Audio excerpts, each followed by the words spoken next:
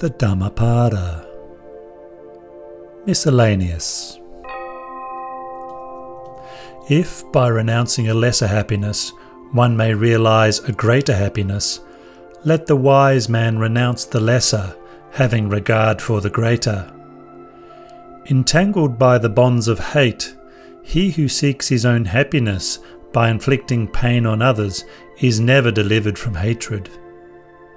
The cankers only increase for those who are arrogant and heedless, who leave undone what should be done and do what should not be done.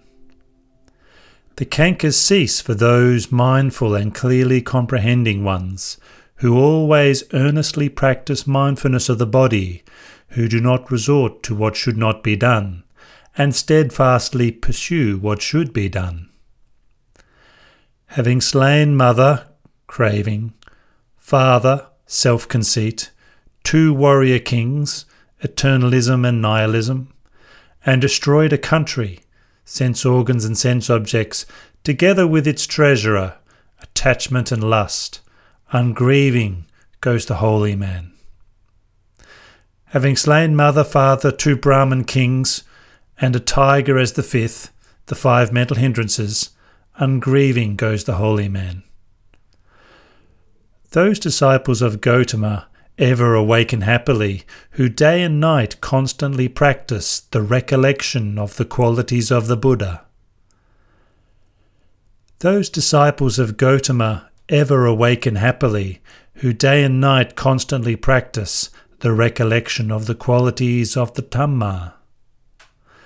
Those disciples of Gautama ever awaken happily, who day and night constantly practice the recollection of the qualities of the Sangha. Those disciples of Gautama ever awaken happily, who day and night constantly practice mindfulness of the body.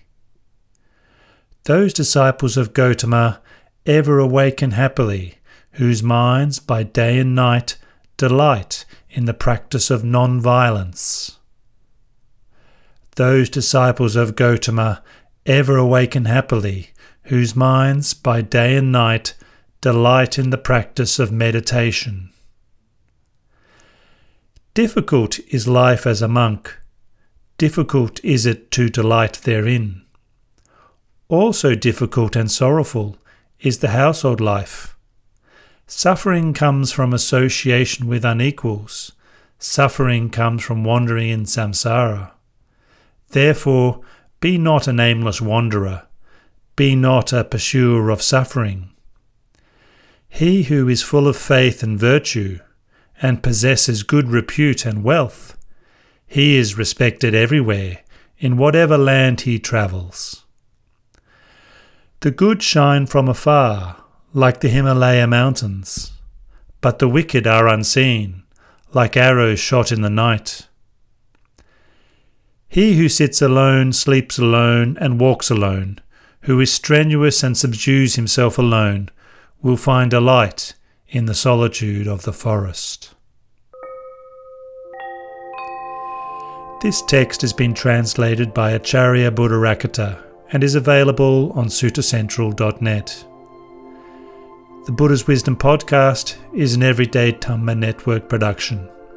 You can find out more about the Buddha's Wisdom Podcast and the Everyday Dhamma Network by clicking on the links in the description below.